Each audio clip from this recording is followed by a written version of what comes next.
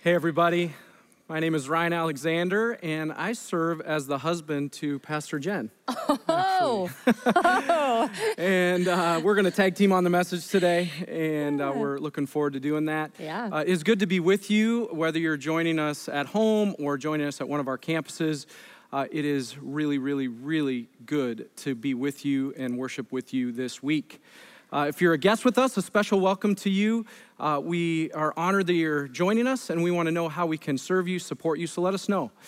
If this is your church home, if Hosanna is your church home, then this is the time that we remember to return our tithes and our offerings to the Lord at our church home. And so many of you are doing that faithfully and even sacrificially, so bless you.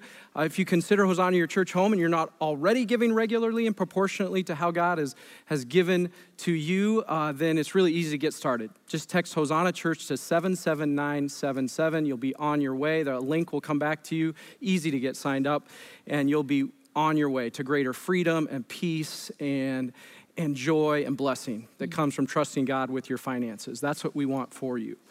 We just finished a series on religion and politics, and that felt like a defining series for us. And if you missed it, we'd love for you to check it out so you can kind of see where we stand and all of that, and probably pull it out again in the fall as we approach November, as things get wild and crazy, because they will get wild and crazy. Yep. We're starting a series this week on James. James was written 2,000 years ago, but it's amazing, remarkable how similar the reality that the church was facing in James' time is to the reality that the church is facing today. It is just remarkable, including that at that time, 2,000 years ago, the church was both gathered and scattered. Jen's going to talk about that in a little bit. And of course, we can relate to that right now.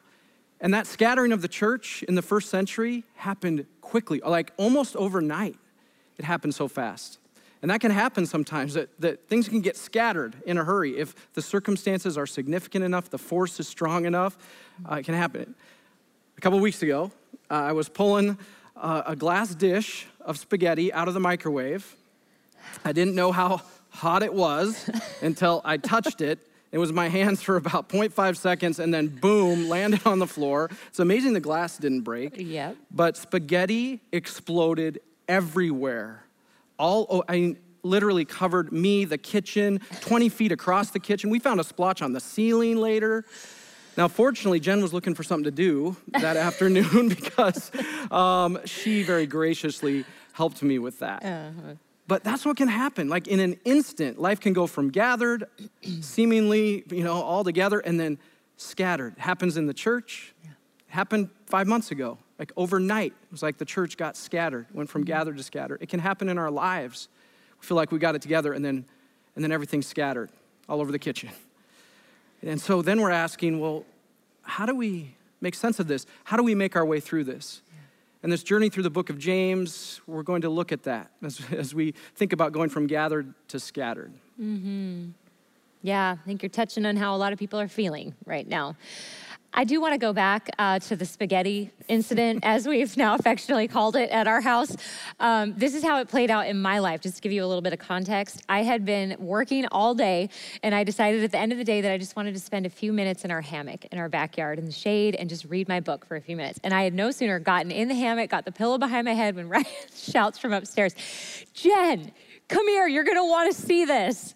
So of course, it sounds exciting to me. So I drop my book, I run upstairs, and I come up, and I could not believe what I saw. That was unbelievable. And it was so strategic on your part to tell me, oh, you're gonna wanna come see this, because as soon as I saw it, there's no way I was gonna leave you to clean that up. No way that I could trust you to handle that. And that is kind of how our lives feel right now. There's kind of like a big mess, like, spaghetti scattered on the walls, and we're all in it together. And so we thought that maybe one of the most helpful things that we could do in this season, especially for the month of August, as we approach what will probably be a pretty crazy fall, is just to get very anchored in a book of the Bible together. And not just any book, but we chose the book of James, like Ryan said, because I think it's going to feel very relevant to us for a number of reasons in this season. So the plan for August is that we'll be studying together, living together in a chapter a week of the book of James. Starting next week, we're going to start the deep dive into chapter 1, along with our morning devos that we'd love to have you join us for every day, Monday through Saturday, will be the deep dive into these chapters. But this week, we are devoting to just getting to know James. We're going to be living with him for the next 4 to 5 weeks. So who was he? What can we learn about him and his perspective? So let's just begin together. If you've got your Bible open, I'd love to have you reading along with me. This is James chapter 1, verse 1. And it says, "This letter is from James, a slave of God and of the Lord Jesus Christ.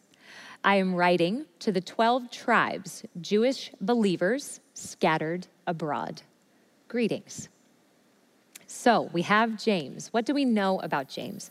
First of all, something that's just kind of interesting is that he wouldn't have gone by James. He would have gone by the name Jacob. So this is the English translation of the name Jacob is James. And James would have been somebody who was very temple oriented. And we don't know a lot about his growing up years, but we do hear him referenced as the brother of Jesus. We put that in the series title. He is the younger half-brother of Jesus.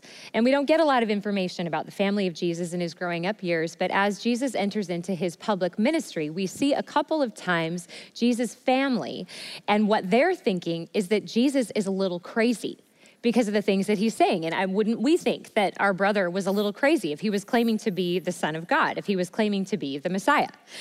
But we also see James being listed by name as one of the few people listed by name who got to see Jesus after he was resurrected from the dead.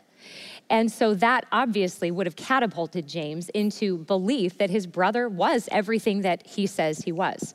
So much so did he believe this that we see later on in the New Testament that James is listed as one of the 3 pillars or the 3 main leaders of the early church. So those are things that we know from church tradition about James, but what does he say about himself? In verse 1, he says, "This letter is from James," or Jacob, "a slave of God and of the Lord Jesus Christ." That is quite a statement of identity. That's quite a summary of a bio of this is who I am. I am a slave of God, not only of God, but of my big brother, who I now call my Lord. I am a slave of God. And that's a powerful identity statement. I've been thinking this week that is one I would love to borrow.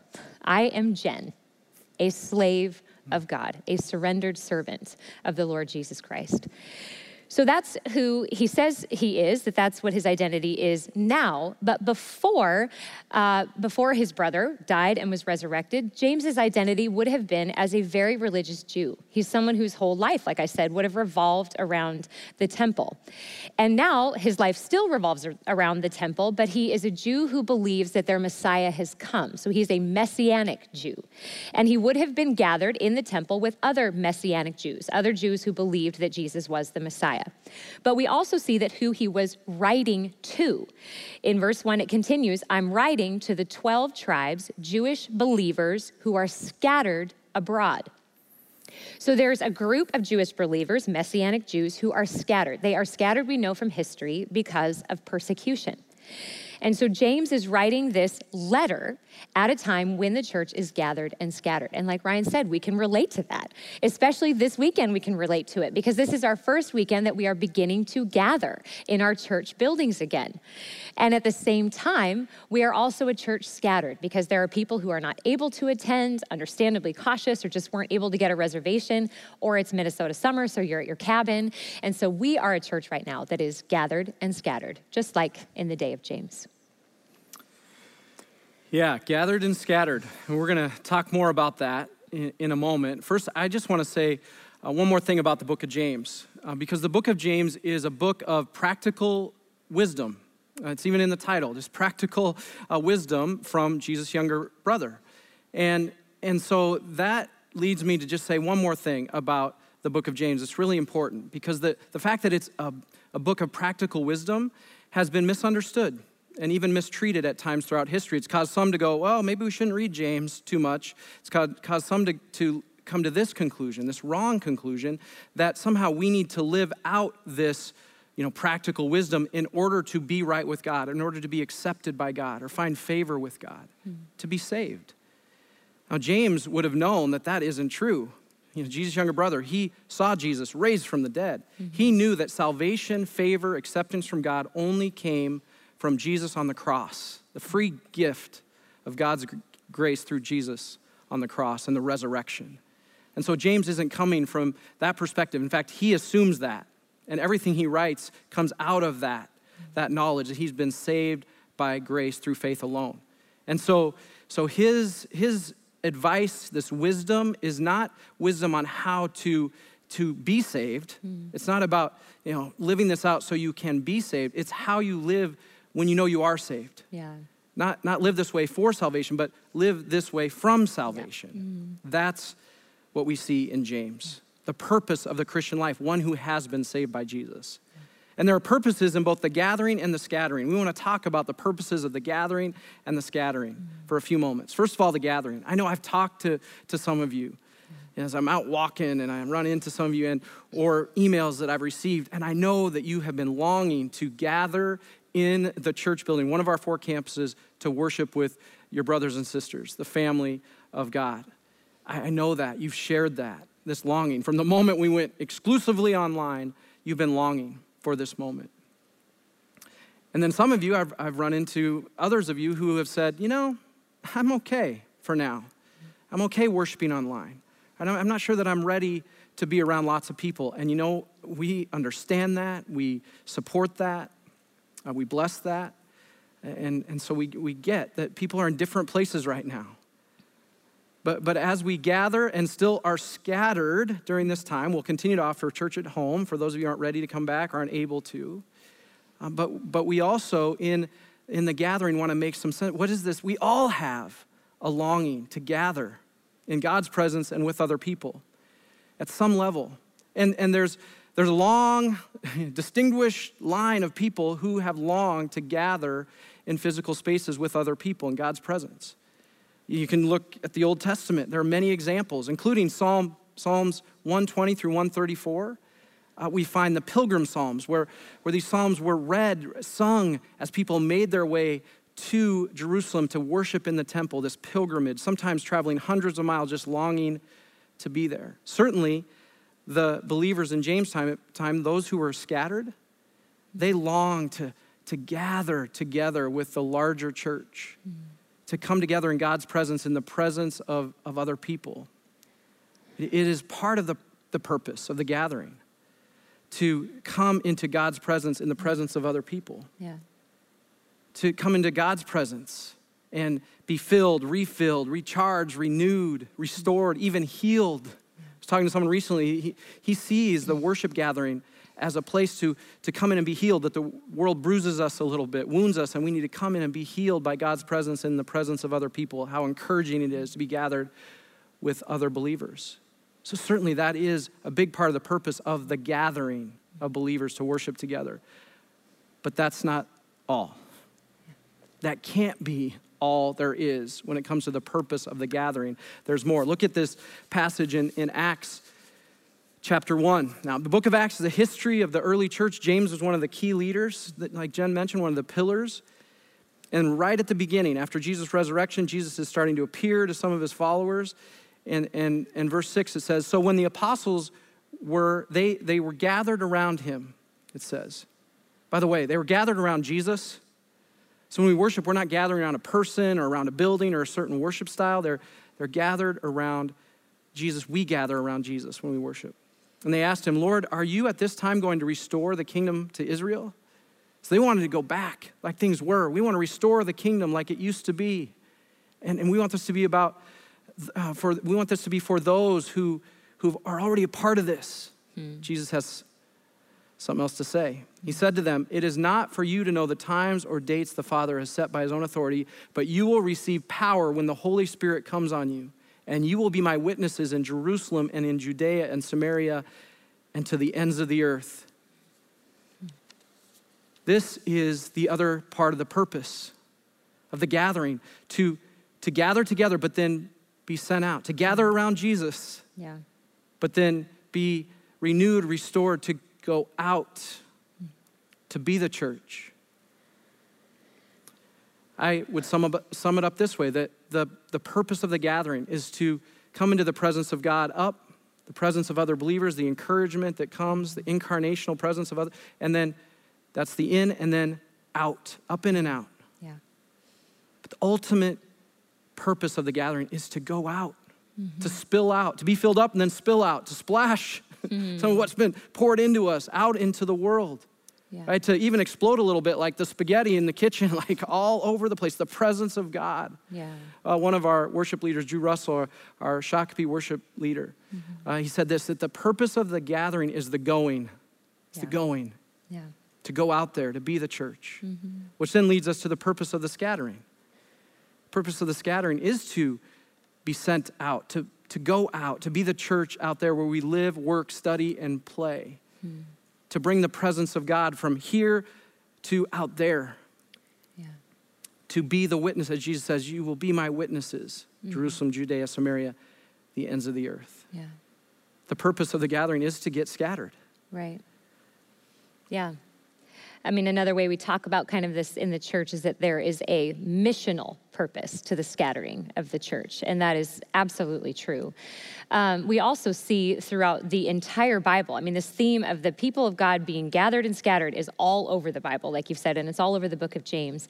And the purpose of the scattering sometimes is missional, and it is very often also for the sake of the people of God. It's a season that God uses to do new things in people, the scattering. And I just know that has been happening among us. I mean, since March, if we go back and think about since March, I wonder how many times in your life, definitely in mine, but I wonder in your life, have you had times of feeling discouraged, feeling afraid, overwhelmed, isolated, all the feels, right? We've had all the feels since March.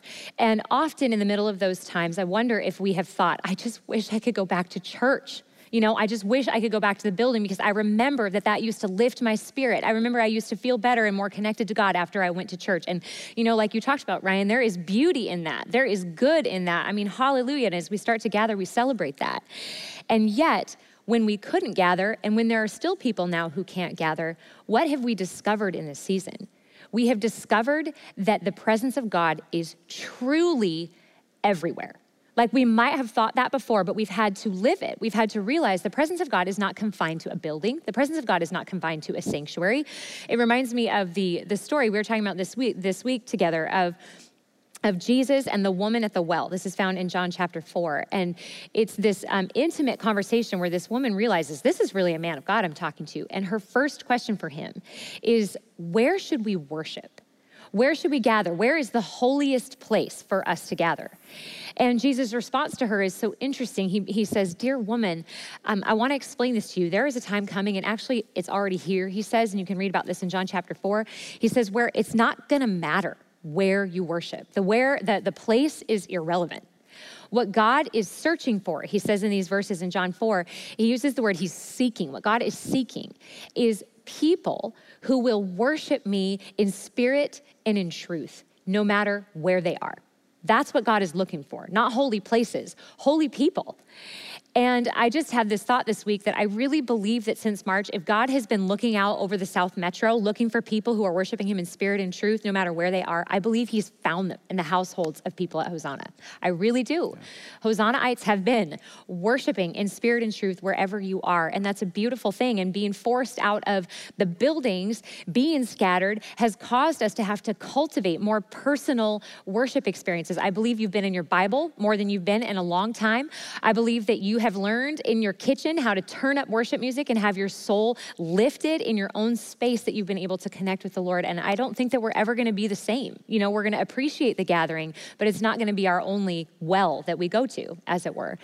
The other thing that we've learned in being scattered and not being able to come to the gathering is that we have realized that gatherings can happen anywhere. They really can happen anywhere. This has been at the heart of what we've been saying as pastors in this season is find your people and gather with them, whoever they are, if it's just your spouse or if it's some neighbors, some friends, some coworkers, some community group members. Who are your people that you can gather with and experience church together? I was just talking to a gal yesterday who said, we've been meeting in our garage. We've been having neighbors gathering in our garage and we watch church together and we have these wonderful conversations.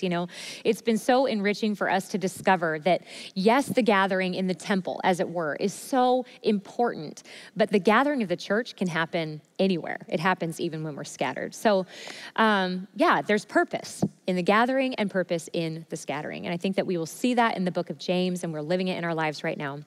But the other reason that we are going to find so much resonance with this book, the book of James, is the reality is in his time, the people who were scattered had gone through some really hard stuff. They were scattered, we know, because they were persecuted.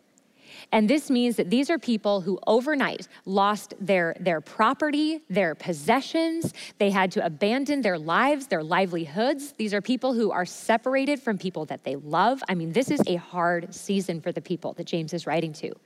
And you and I can relate to this hard season. We have also been through a very hard season, just to name it. I mean, it's true. Since March, has there been beauty? Yeah. Has God provided? Of course. But has it been hard? Yes. We are now facing, what are we going to do this fall with our children? I mean, all the parents are just up in the air. My kids, what's going to happen in the fall? What is hybrid learning? How am I going to work from home? We have a virus that we're scared of. We have financial instability. This is a time that is totally fine and sincere to say is difficult. And James, when he is writing to these people, he is not diminishing that it's difficult. But he also, right after he introduces himself, he spends the next couple of verses and next sentences in this letter that he's writing to them, speaking right into the middle of that difficulty. And he knows that he is speaking to the people of God. He knows he is speaking to the followers of his big brother, Jesus. And this is what he has to say, encouraging them inside of the real trouble that they're in. He says, "Dear brothers and sisters," and we would say that to you. You are dear to us, brothers and sisters. Dear brothers and sisters, when troubles of any kind come your way, consider it an opportunity for great joy. For you know that when your faith is tested, your endurance has a chance to grow. So let it grow. For when your endurance is fully developed, you will be perfect and complete, needing nothing. I tell you what, church, if these were the verses that we lived by, I wonder what would happen in our lives if we woke up in the morning inside of this troubled time. Yes, but we read this and we lived by it and we said, you know what trouble is? It's an opportunity. It's an opportunity to grow. It's an opportunity to grow. What he says is in endurance. And we could talk about endurance for a long time. I mean, I would just sum it up by saying, if you have endurance in the Lord, you can get through anything.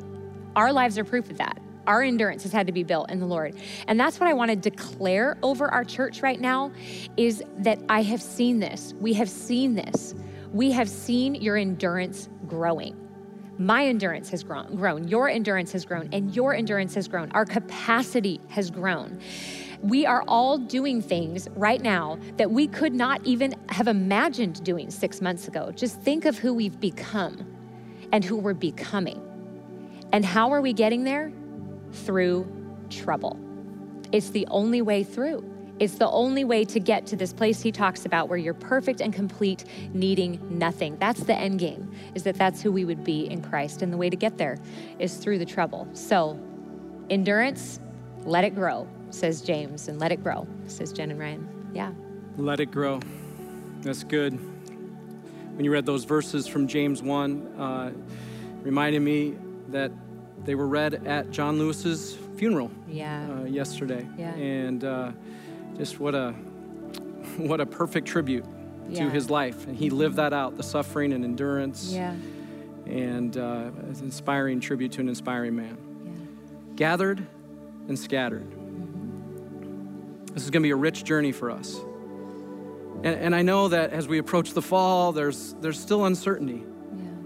Right, we're feeling scattered at times, like spaghetti all over the kitchen.